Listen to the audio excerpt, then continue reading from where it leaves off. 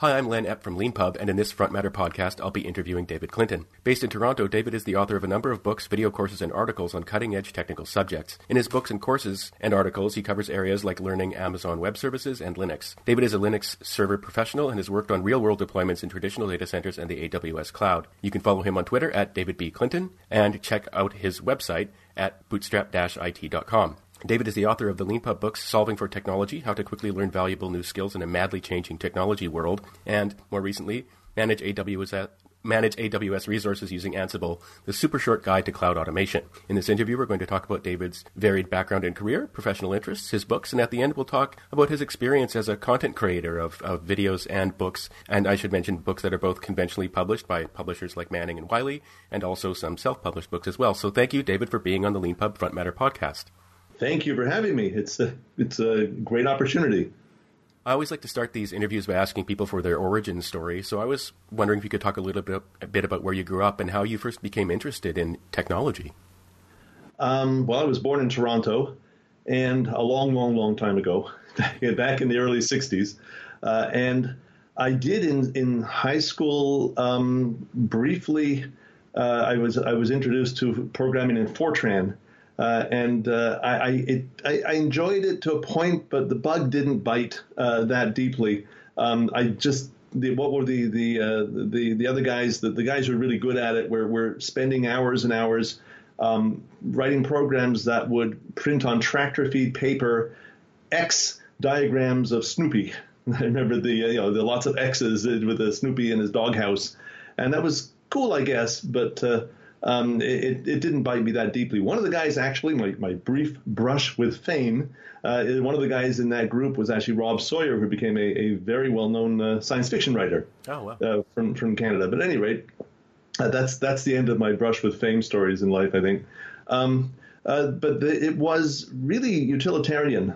Years later, I had a book I wanted to write, and a neighbor who just got me a spare unused XT computer, with 640 screaming kilobytes of RAM, and taught me how to use Word? I guess it was WordPerfect 4.2 for DOS, unless I'm mistaken. And I started writing. It's basically just to write books, but then it developed. Once I had the tool, I was very curious to see what else I could do with it. And I taught myself to program a little bit in BASIC and then Visual Basic, and put together some resources that might have been of some use to someone somewhere. And it had bitten and bitten deeply by that point. And there was whatever I saw that could be done with it that was useful to me, I did it, and it expanded and went from hobby to career. And that career, as I understand it, initially took the form of being a high school teacher and vice principal. Right, although that was before technology. Really, the technology was still a hobby at that point. Okay. I was teaching other topics, and I was along the way as a side hobby, a helpful device. I would build the school's networks and manage their IT. And did the same at home and for other people who needed it, and that it was an interesting hobby, and it was a challenge, but it did eventually lead to my second career or third career or whatever that might be right now. I'm sure the schools must have been really glad to have you around. Before I ask you a question about high school teaching in Ontario, what subjects did you teach? I'm sure there were probably many over the years. Yeah, I touched on history and some law, and it was that the old joke in the academic world is read the book. I haven't even taught it yet. By no means do you have to know anything to teach. It's useful to have skills as a teacher, and it's definitely useful to be enthusiastic and idealistic and really want to share something of value with your students.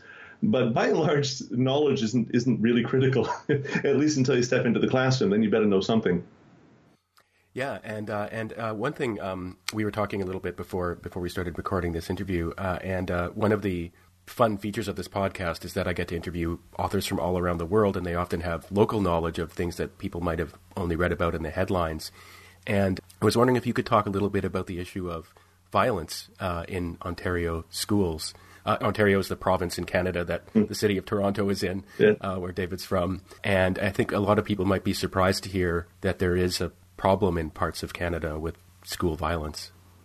Yeah, I mean, I never experienced it in my own teaching, but that was a bunch of years ago, and it was also much smaller as a private school. But I do have colleagues who are in the front lines, and I've read the local reports. It's a problem. There hasn't been gun violence as I remember in Ontario, but there's been a lot of other problems. And as I mentioned to you earlier, some school districts in Ontario now provide body armor, Kevlar body armor, to some of their middle school teachers because there are in many classrooms children who can't be or aren't restrained and can actually do damage to their peers and their teachers.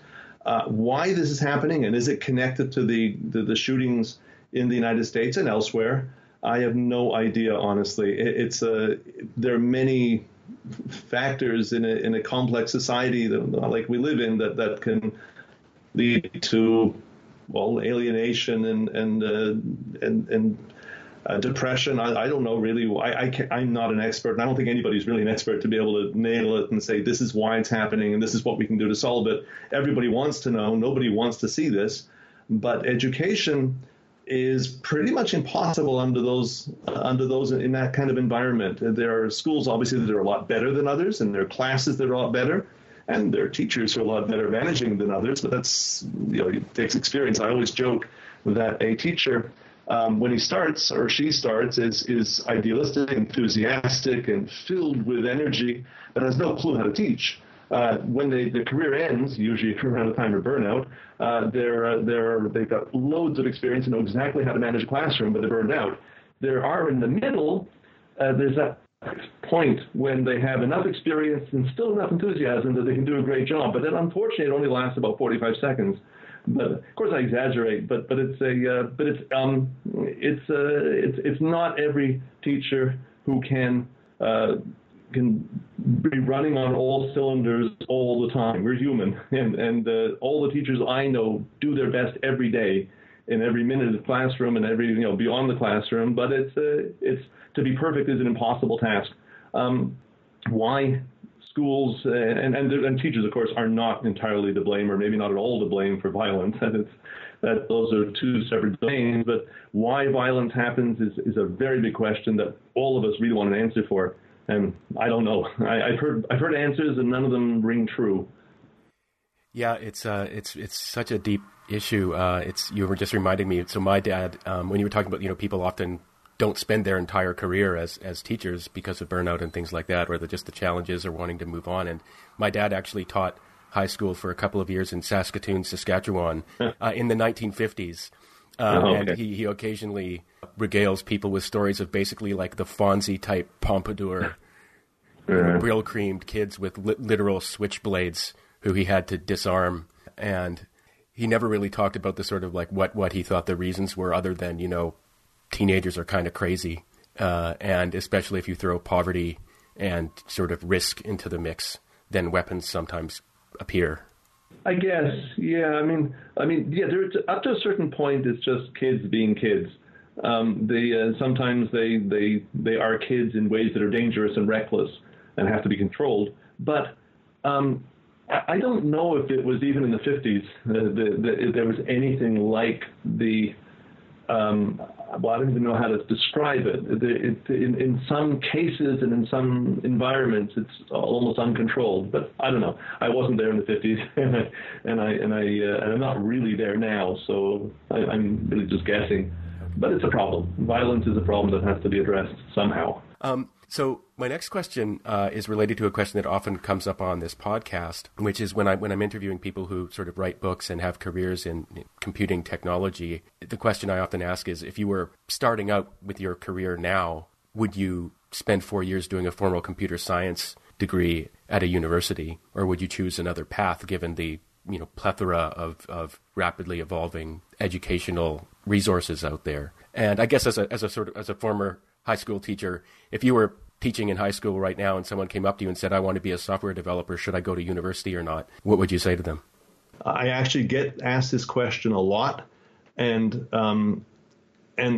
I'd say that there are different reasons for wanting a university degree, and some of them make a lot of sense, and some of them make a lot less sense.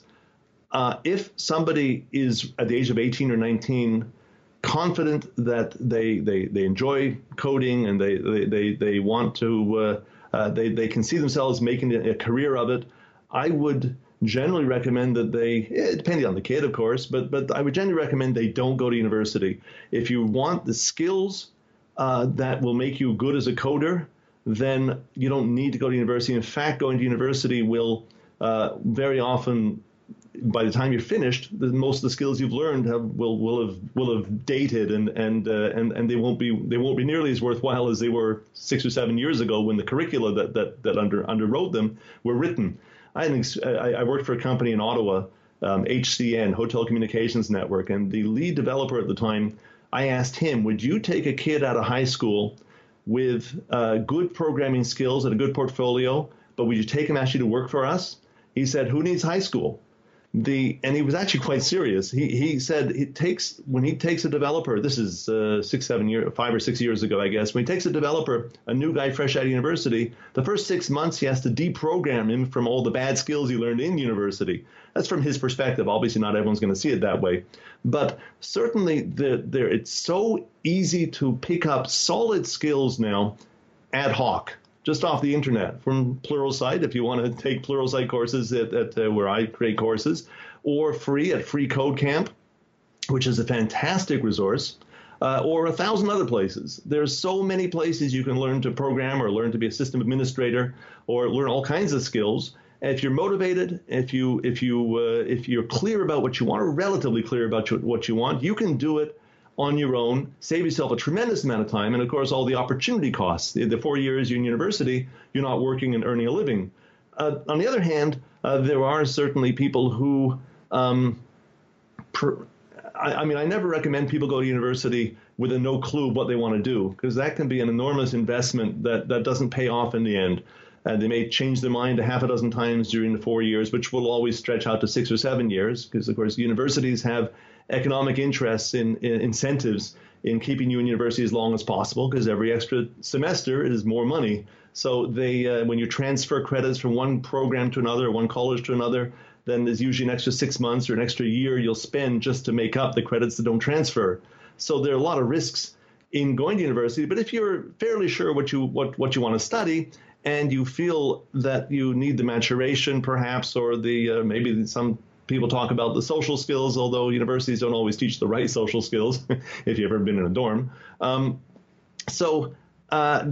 there is a case to be made for a university computer science degree, because obviously some jobs will only go to people with computer science degrees.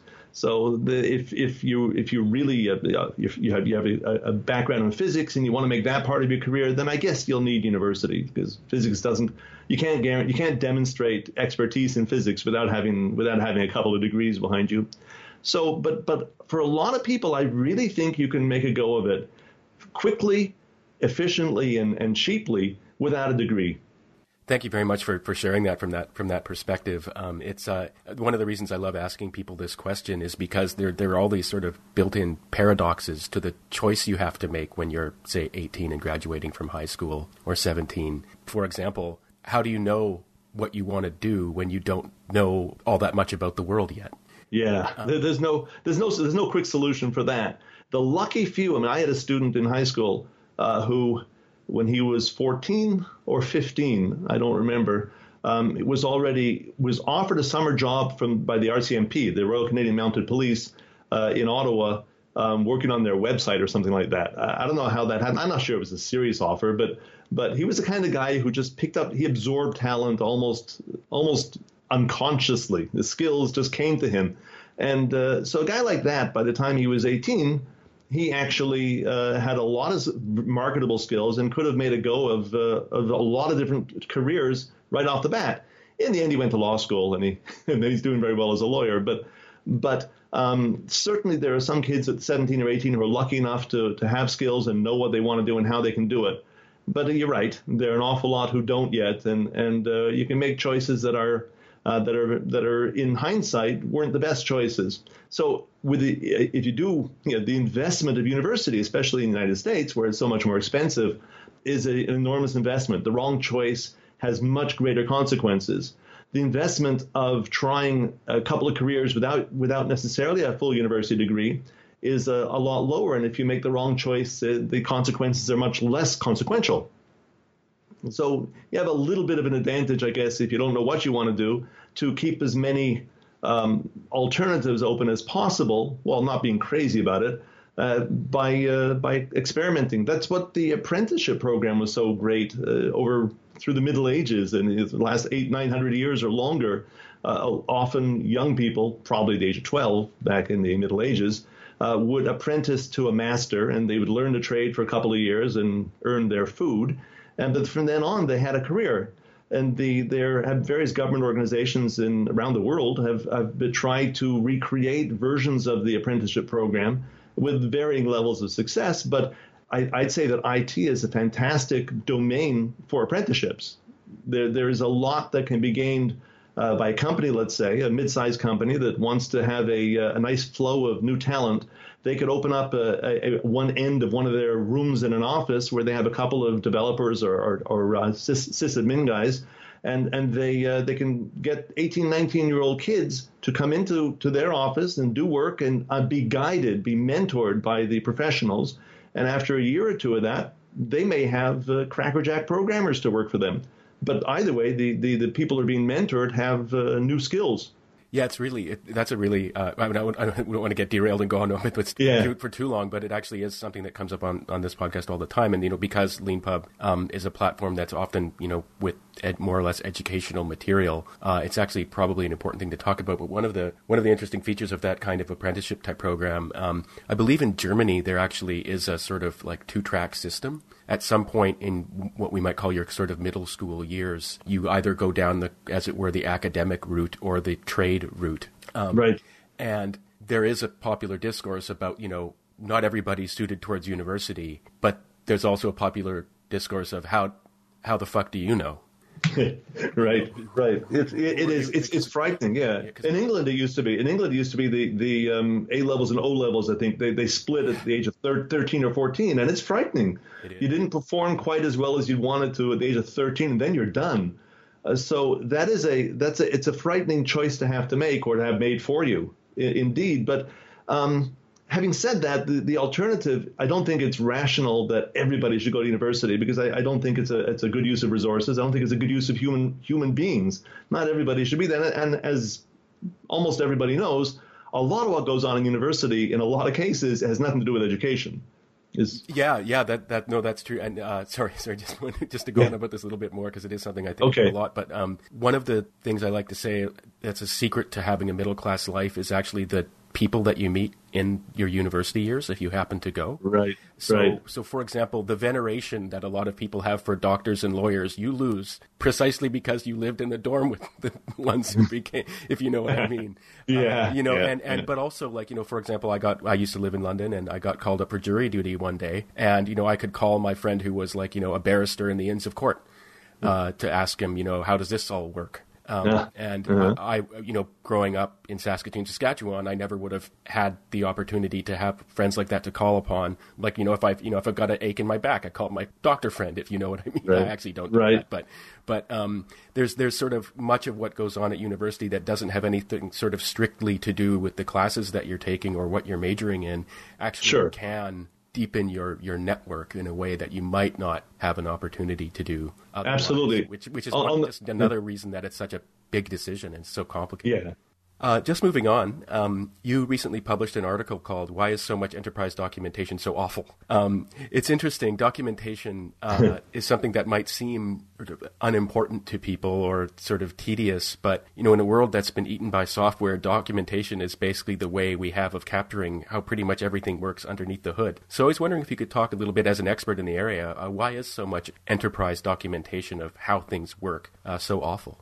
It's not as bad as I make it out to be, mind you. I did exaggerate for some effect in that article, but to some degree, everybody has to write, everybody who's involved with software has to write documentation, or at least has to make sure documentation is written. Otherwise, no one will be able to use it. And the guys who take over for you, when you leave, won't be able to pick up and maintain what you've done. So we need the documentation, but not everybody enjoys writing as their primary way of communication or primary task at work.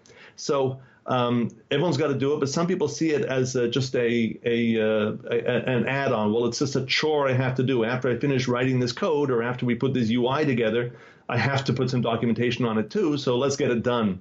And it probably won't get done that well. Or as I describe, I think, in the article, you have complex software that users will come to from different places and with different expectations, and it's changing because there are new modules being written and pushed out to production rather regularly, updated probably more often than the documentation itself. So it's not at all clear. It's difficult to create a system where you can be confident that the latest releases actually are documented properly and that users can find the documentation that's appropriate. AWS has a great system. If you notice in the URL of all their documentation pages, there will be I think there's usually a date, but there's also the word, I think the word is current. Or latest, maybe latest, I can't remember. But in the URL itself, you'll see, is this the latest version of this documentation? Which gives you confidence that it's maintained and it's changed when necessary and that you've got the latest, greatest version. So a lot of thinking and a lot of money has to be poured into documentation to make sure it works well, and not everybody has that, especially open source projects where they're working on a shoestring and they may just be doing it as a hobby on behalf of mankind to help humanity, and they don't have the time and the energy to also do good documentation. Thank you very much for sharing that. I actually looked into the AWS documentation following through, I think, a link in your article, and it is really good, and it is this just inherent problem where there's things are constantly changing. And how do you keep up with the documentation is just a problem that people have, and having sort of timestamps might seem like a sort of detail, but that's actually really important, even just for searching your own documentation to know what you should update and what's fallen behind. We actually had a recent experience with a customer who was like, I was looking at this article and it was updated just a week ago, and actually we use Intercom, which is very good for our help center, and the little statement that they had was updated over a week ago. It was actually like a 2-year-old document. Yeah, well, it was over a week at one point, and it is still over a week, I guess. It's an interesting sort of issue because, giving people confidence, which is presumably the reason they said over a week ago, because they didn't want you to be embarrassed that something was old, is actually really, you don't want to be misleading at all when it comes to this kind of thing.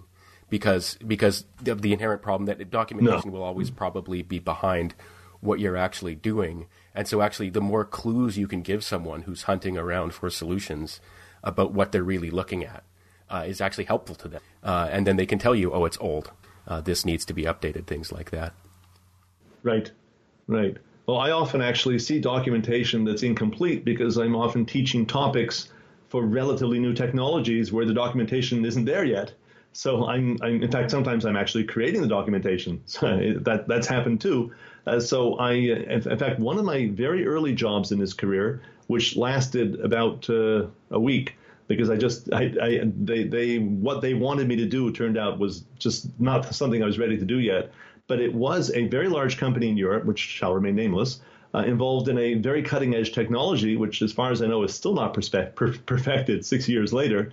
And they wanted me to write the API documentation. That is to write for developers how they can interface with this particular technology. I remember, again, this is very early in my career, and I'm not a developer. I'm a system administrator. But I remember Googling what is an API, just to give you an idea of how unprepared I was for that task. And then I basically had access to the syntax and nothing more. So someone has to write that stuff, but I felt very, very, very urgently how difficult a task it can be to write it well. And actually, I've got a question about that. So you made this transition in your career to being a sysadmin and also to creating content. How did you get involved with Pluralsight? That they asked me that once. I remember about 6 months after I joined. It was a friend of mine, someone I actually never met personally, but we were friends and colleagues remotely. We were working for the same company. He suggested at a certain point that I had the perfect skill set for the kind of thing that Pluralsight was looking for. And he put me in touch with one of their acquisitions editors. Back then, that's what they called them. They've changed the title now. And we were a good match. Pluralsight is a fantastic company. They are extremely well run. They treat their authors, and I think they treat their customers also really, really well. And they were looking, and they're still actively looking for subject matter experts in a lot of technology-related fields who have the ability to create video content. I had created video content Linux-based and AWS-based in the past, and it was a good match. But I'll add what I told them, one of their vice presidents, when they asked me 6 months later why I came to Pluralsight. There was an article that I had read, why Pluralsight resonated me when this friend of mine mentioned it, why it clicked, and I said, yeah, Pluralsight, maybe that's a place to go. So there was an article I'd read a couple years before that I think the title was, it really stuck with me, "The World's First Millionaire Teachers Now Exist." Now, I should preface to say that I am not a millionaire teacher, nor anywhere close, but the title stuck with me because Pluralsight handles, along with other companies too, they handle the question of education at scale really, really well.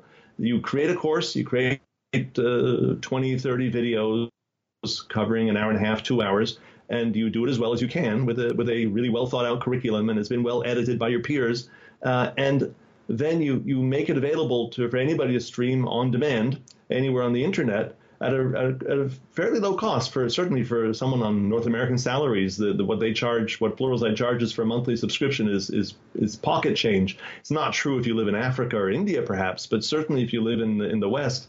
So the scale makes it so that anybody who wants that particular skill right now, he's working on a project and he or she can't figure out a problem, they can use the search engine in Pluralsight or one of the other providers and find a video very quickly, that'll solve that problem specifically. They can get to it very quickly. So it's available so easily and readily to so many people. You've got scale. I think there are 7 billion people in the world, and an awful lot of them seem to want to learn about technology. And you can have, whereas in the good old days you could have 30 students at a time in a classroom. Now I could have, I'll tell you, in a given month, my videos on Pluralsight are viewed by, I think, around 9,000 people. Now 9,000 unique people view my videos. That's they'll view my content, about 4,000 hours of my content in a given month. That's a tremendous reach. So, of course, if everybody is paying their subscription, then there's a potential for teachers who are more successful than me to actually make $1 million a month, $1 million a year. I don't know if anybody's making $1 million a month. So that title of that article just stuck in my mind. I said, well, it makes sense. Scale is something we understand, and if it's executed well, then it's something that's respectable and useful. It helps the world, and why not give it a shot? So I did, and it worked out very nicely. Yeah, it's really interesting, this issue of scale. I think people who are sort of, coming into the technology world now might take it for granted that you can sort of stream videos and reach the whole world. This was not true even just 20 years ago, really. Right. And it really has changed the way you can go about solving problems, both in your career and your life. So the idea, that, again, I'm just only mentioning it because it's something that we take it for granted, but if you want to know how to fix your faucet, you can go on YouTube. Right. 20 years ago, you had to call a plumber. Or if you wanted to fix an object that was broken or wasn't functioning properly, you had to read an instruction manual. And if I'm correct, so the sort of video content that you're talking about is it sort of screen captures of you doing things and talking over them to show mostly people? It'll be slide decks and screen captures of demos. But my face doesn't show up on the screen, mercifully. The world is a safer place without my face on the screen. There are some authors on Pluralsight actually who do have very nice green screen setups where they have their own face, and well, they have faces that are worth seeing. Let's just give them the credit. It can be more engaging to actually see a person's face when you're doing it. I couldn't. I mean, if I'm worrying about being presentable on screen at the same time as remembering commands and typing them without messing up my typing, while also sticking to the curriculum, and I can't do that much at once. I have okay, but then you work with what you have. Moving on to the next part of the interview, so you at one point became an author of books. Yeah. And I was wondering if you could talk about how you've explained how you got into Pluralsight a little bit. How did you get into book publishing? And I should mention you've had a couple of books published with Manning Publications, which is one of the top shelf technology book publishers. How did you get into that?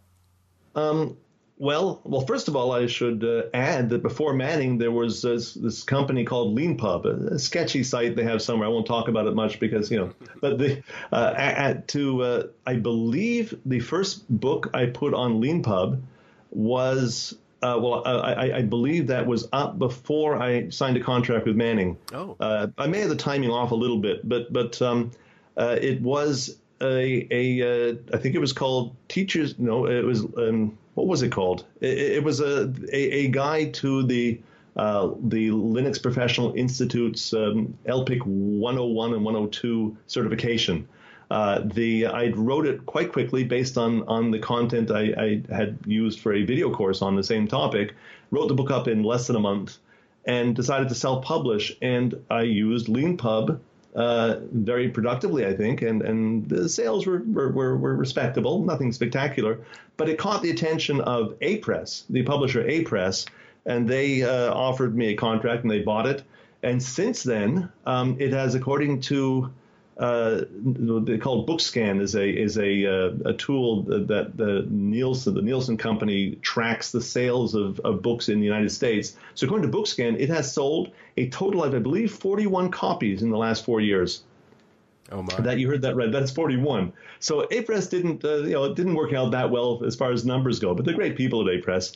But nonetheless, that did start at LeanPub, and I have a couple of books that are actually active on LeanPub now, which I'm very happy about. But it's actually the versatility that it offered me was something that was very attractive. That I could use Markdown, which is I do all my writing in Markdown, and just convert a Markdown document to anything, and then do anything with it, especially selling it on the LeanPub platform itself. But soon after that first book, I think if I have my timing right, I did make an offer of a project proposal to Manning, and we discussed it at great length and changed it quite violently by the time actually we came to our contract. But Manning takes their planning very seriously. They'll have editorial board meetings which last hours. They're painful, but they're very productive. They take a long time. They seriously think, what do our potential readers need, and how can we give it to them as quickly and as effectively as possible? And they'll hash it out. How should we organize the book? What should the book be about? How should it be focused? And they really do their absolute best to create a book that is as perfect as possible for the people who are going to be buying it and using it. And so I have to give them a lot of credit for that. I wrote 2 books with them, the one on Linux and one on AWS. And the process was it was painful, but it was a very, very productive process. I'm happy I went through it. I think it was a natural progression. I've always written. As I joke somewhere in my profile, I've been writing since I was able to hold a crayon between my fingers, and the punchline is that my childhood home, the walls of my childhood bedroom have since been repainted, but I have been writing for a long time, and it was a natural fit. The technology skills I was learning and teaching went well with describing them through the word, teaching through writing. Yeah, thank you. Thank you very much for sharing that story. That's great. Particularly for our listeners who are thinking about, becoming book authors themselves, to hear, the different paths that people can go down and the choices that you have to make along the way. One of the things that we always talk about, like one of the things we love to hear about, is Leanpub authors getting snapped up by conventional publishers, and so self-publishing can become a way into the world of conventional publishing. And sometimes when people get snapped up, they come back. Yes. Sometimes they, and most importantly, the idea I think for people to absorb is that it's actually not an either or. And I think this is a lesson that kind of had to be learned over the last sort of 10 or 15 years as sort of self-publishing has become more respectable. But I don't know if the lesson needs to be taught so well anymore. Like particularly when we have sort of younger authors that come onto Leanpub, they're like, of course I can both self-publish and be a conventionally published author. They're just two different types of projects. And, for example, you mentioned you had, for one of your books published with a conventional publisher, it didn't have that many sales. But then again, you've been able to say, here, I've got this book on your, CV, for all this time. And so for a lot of people, in their journey to building their online platform as an author, getting a conventionally published book actually isn't about the sales primarily. Right. It can be about, improving your profile. And so for some of our authors who are sort of independent consultants in various areas, having a published book gets them clients, actually it's funny. So back when we were bootstrapping Leanpub, my co-founder Peter had published a book with Manning, and actually my co-founder Scott had published a book as well. And someone pirated both books and then discovered that Peter and Scott worked together. And we got a client who we made a great deal of money from over the years because of the pirating of these books. It's hilarious. And it's just a sign that having I don't know what's the right metaphor, like having a lot of hooks in the creek is the best way to catch fish. And this is true in a lot of areas. And like if you're and for example, actually one of the things I wanted to touch on that was really interesting to me in what you said, it might have sounded like a detail, but you'd produced this video content and then realized you could actually package it up and make a book out of that as well. And that's something really important because, on Leanpub, we actually have the concept of online courses. So you can create a MOOC on Leanpub. And part of our hypothesis, and one of the reasons we built this into our platform, was that someone who's written a technology book actually is sitting there on content that can presumably be transformed into a course where someone can get a certificate of completion and then have kind of social proof of what they've learned. And so the idea that, you've got content in one form, it actually can be transformed into content in another format and reach more people who might have, there's some people who like books, there's some people who like video courses, there's some people who like MOOCs, and sort of multiplying your content across these different avenues is actually a really important way of reaching people. Absolutely. And also the idea that you can, reduce, reuse, recycle. You can make multiple uses out of a single piece of content. So this course that I was preparing for, and I was writing content for a course, and then the course didn't work out. So I could easily repurpose it into a book. And within a couple of days, really, I had it in shape, and I had it on Leanpub, and it was selling already. But more than just the selling, I just yesterday published a part of it as an article on freecodecamp.org. On their, they have, I guess you can call it a blog, but it's a repository of thousands of how-to articles on technology. So it's been seen in 24 hours more than 200 times. So I know from my own Twitter followers and LinkedIn connections that the large majority of people who are interested in my content are from what I guess sometimes they call the developing world. I don't know what's developing and what's not, but I don't want to start stigmatizing countries. But certainly countries where English is not the first language, there's a thirst for this kind of content, and there's smart people who are consuming it at prodigious amounts. And when I publish an article, and when lots of other people publish similar articles or courses or books, they're consumed and they're providing a tremendous benefit in ways you couldn't foresee. So I have a little piece of throwaway content that I could have thrown away, but I've repurposed, and it's having an impact. And because of platforms like LeanPub and like Free Code Camp. So actually, I had a specific question I wanted to ask you about that. This has actually turned into a different kind of interview than I was envisioning, because you've got such a wide kind of experience with creating and disseminating informational material, and you've been there, to see these changes over the last few years. And so we've talked about Pluralsight, and we've talked about self-publishing on LeanPub, and we've talked about conventional publishing and how that process can go, how it can be very planned or unplanned, things like that. But you also publish articles on freecodecamp.org, and you've been transferring your articles from Medium to Free Code Camp. And actually, I wanted to ask you specifically about that, because the decision, I sort of, people talk about having your eggs in many baskets, and I had the metaphor of having many hooks in the creek. But, it's not necessarily right to be everywhere. We're actually planning to transfer away from Medium ourselves, and we have our own reasons for that, and they might be the same as yours. And I was wondering if you could talk a little bit. Well, first of all, most of the articles are still on Medium, but I posted them also to Free Code Camp, and new articles I'm posting more or less exclusively to Free Code Camp. So I have nothing against articles being on Medium. They were a nice medium. they had a very nice UI, and they allowed us to retain full ownership and control over the articles. They had great tracking tools also, so we could see who was coming and how many. The reason that large publications like Free Code Camp and Hacker Noon moved away from Medium is because Medium was moving towards a paywall. They wanted the premium content, and as much premium content as possible, to be behind the paywall, so only paying users got to see it. And when I write content, when I publish an article on a freely available platform like Medium was, I want it to be free. I want as many people as possible to be able to access it and use it, and then they can. I have to admit, I'm not entirely altruistic. One of my goals is that they should follow links back to my content, which is paid, the Pluralsight or my books.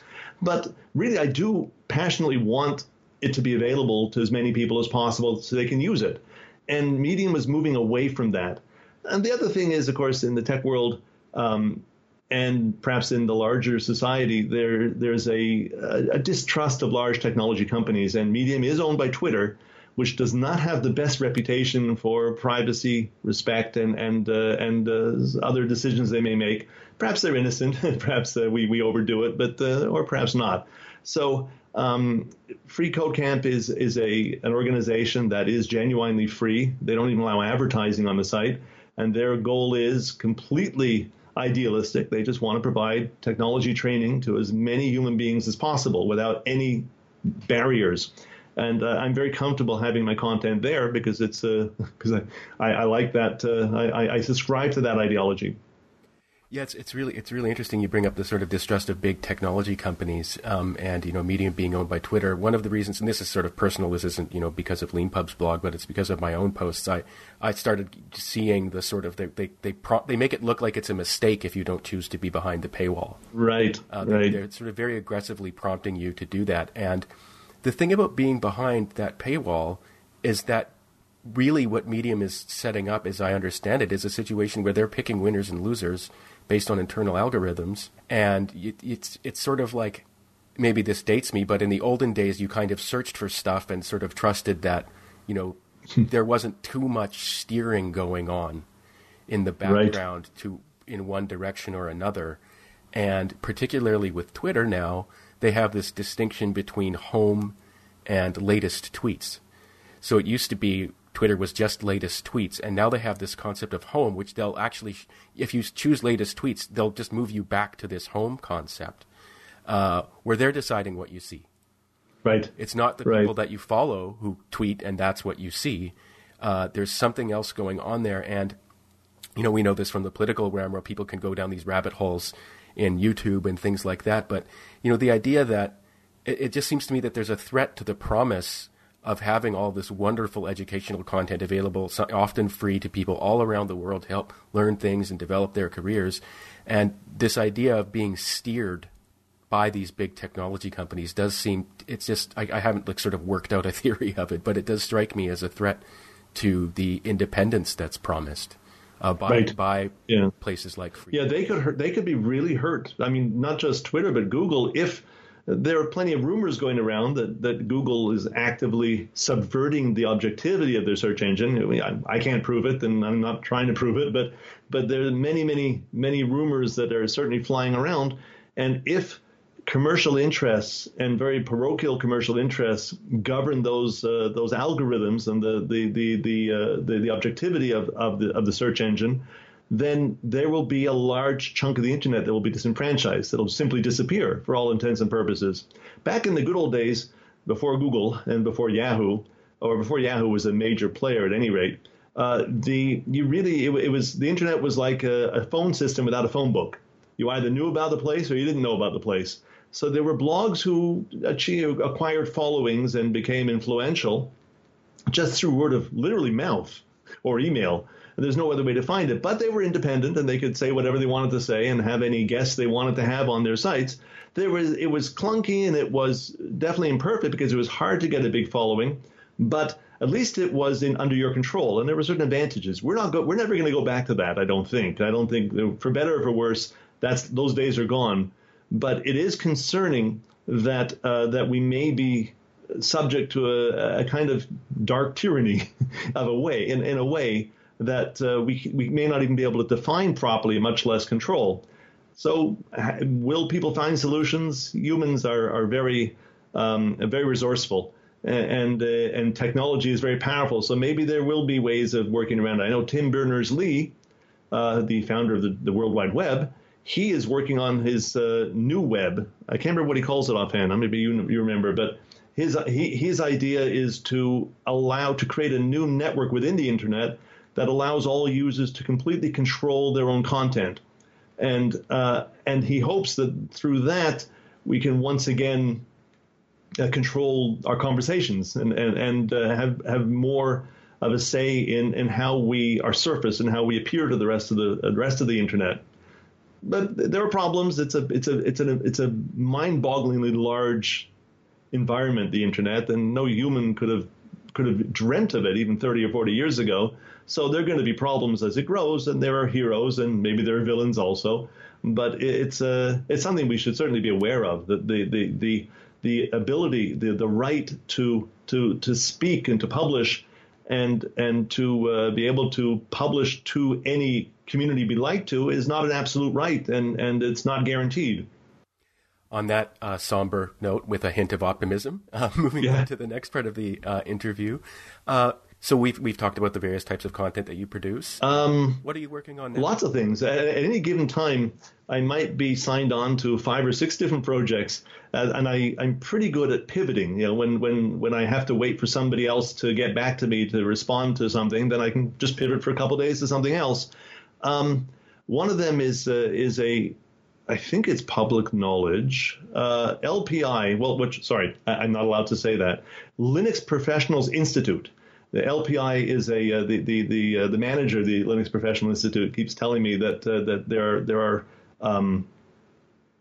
there are copyright issues or not copyright. Sorry, what is it? It's a trademark probably. Trademark, yes, that's it. There are trademark issues because there are too many other organizations that have the acronym LPI, so they don't want to get into that. Their lawyers want them to describe the organization as Linux Professional Institute. They're a certification institute, a nonprofit, distribution neutral organization that creates certification mostly for Linux technologies, but they're actually branching out to internet security. So they are creating a new certification on the general topic, not tied to Linux specifically, but for all operating systems, the topic of internet security. So I'm actually working with Wiley on a book that will cover that certification. And what's it like working with? Very different. Well, it's different because it's a different sort of book than I was writing for Manning. Manning, we were trying to create a market. We're trying to envision a market, I should say, and then fit the book to it. In Wiley's case, I'm writing certification books. I've written 2 certification books for them already on AWS certs, and that's a lot more straightforward. They're an old company and very established, and they have a profile of what they want their certification guides to look like, and you just have to follow the profile. And there's not nearly as much peer review or editorial review. They have editors, don't worry. They have editors going through every word many times, but not nearly as much as they had at Manning. So it's a much lighter hand on you in a way. Not that you have a whole lot of freedom to be extra creative. I throw gags in sometimes into my books, and I'm curious to see if they pass through the editorial system, because some of them are pushing it just a bit. But they do let some through. But it's I like them. They are. The publishers don't tend to be crooks. They're decent people all around, as far as I've seen, and they're better than just not crooks. They're actually nice people, good talented people to work with. So I've been happy with Wiley. I guess that's my major project right now. This security certification. We usually like to end the podcast by asking a couple of questions about LeanPub. Do you remember how you found your way to? Probably Google. That's my guess. I don't, or well, it's a long time. I had published books, self-published books through Lulu, for many years actually, and I might have been reading an article about Lulu that also mentioned LeanPub. It might not have been Google actually, but it's a long time ago, and I'm very happy I made that connection. And the last question I always like to ask is, if there was one thing we could fix for you, or one magical feature we could build for you that would improve things for you, what would you? Can you think of any? I don't know. It's the platform is very good. The platform gives me everything I need, except more readers. But that's that's your challenge too. We're all looking for more readers, and if my books don't have as many readers as I'd like, it could be the books just aren't good enough. Maybe I should be writing better books. So I can't blame you for if there aren't 500,000 readers buying my book every month. I guess it's more my fault than yours. So I don't know. I'm happy with the platform. It gives me a lot of versatility, and it takes Markdown, which is great. What more could you ask for than just being able to handle Markdown flawlessly? Yeah, thanks for sharing that. Yes, getting readers is the secret sauce of publishing success, and we do what we can. It's hard to know what's going to succeed and what's going to fail. Of course, if you could predict it, everybody. I'd be in a different career probably.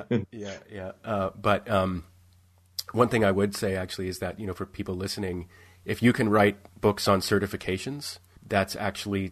Like if you've gone through a process of getting a certification of some kind, like basically any exam, like, and this is sort of well known, like, with the LSAT or the GMAT or things like that, people really like to read those books because they have a very specific reason for coming to the book, and they're sort of easy to find through searches. So actually, if anybody looking to sort of like get a start in self-publishing, if you've basically taken any kind of exam at all and succeeded at it, write about it. There's other people out there who are taking that exam who don't know anything about it, who are desperate. Right. I would add, by the way, to that not only do you might have the technical background to write such a guide to a certification, but you shouldn't let your insecurities stop you sometimes. And not everybody should write books, but a lot more people can than do. I just read an interview this morning with Linus Torvalds, the fellow who made some reputation for himself creating Linux and Git. He has some quite a portfolio to go for him, and he says he still suffers from imposter syndrome. Is he really qualified to do the things that people want him to do? And if Linus Torvalds is worried about imposter syndrome, is he really qualified? Then I think if we feel, I certainly feel it sometimes. Do I really have am I really qualified to write about Ansible? So, I mean, again, you have to make sure you're accurate. What you write is accurate, and you have to be careful and do all your due diligence and do all your research. But if you're insecure about it, don't worry. Linus Torvalds is also insecure about what he does. Yeah, that's great. Thank you for sharing that. That's a sort of good lesson for us all to learn. And the only thing I would add to that, I guess, is that one thing that took me far too long to learn was that you get better at things over time as you keep doing them.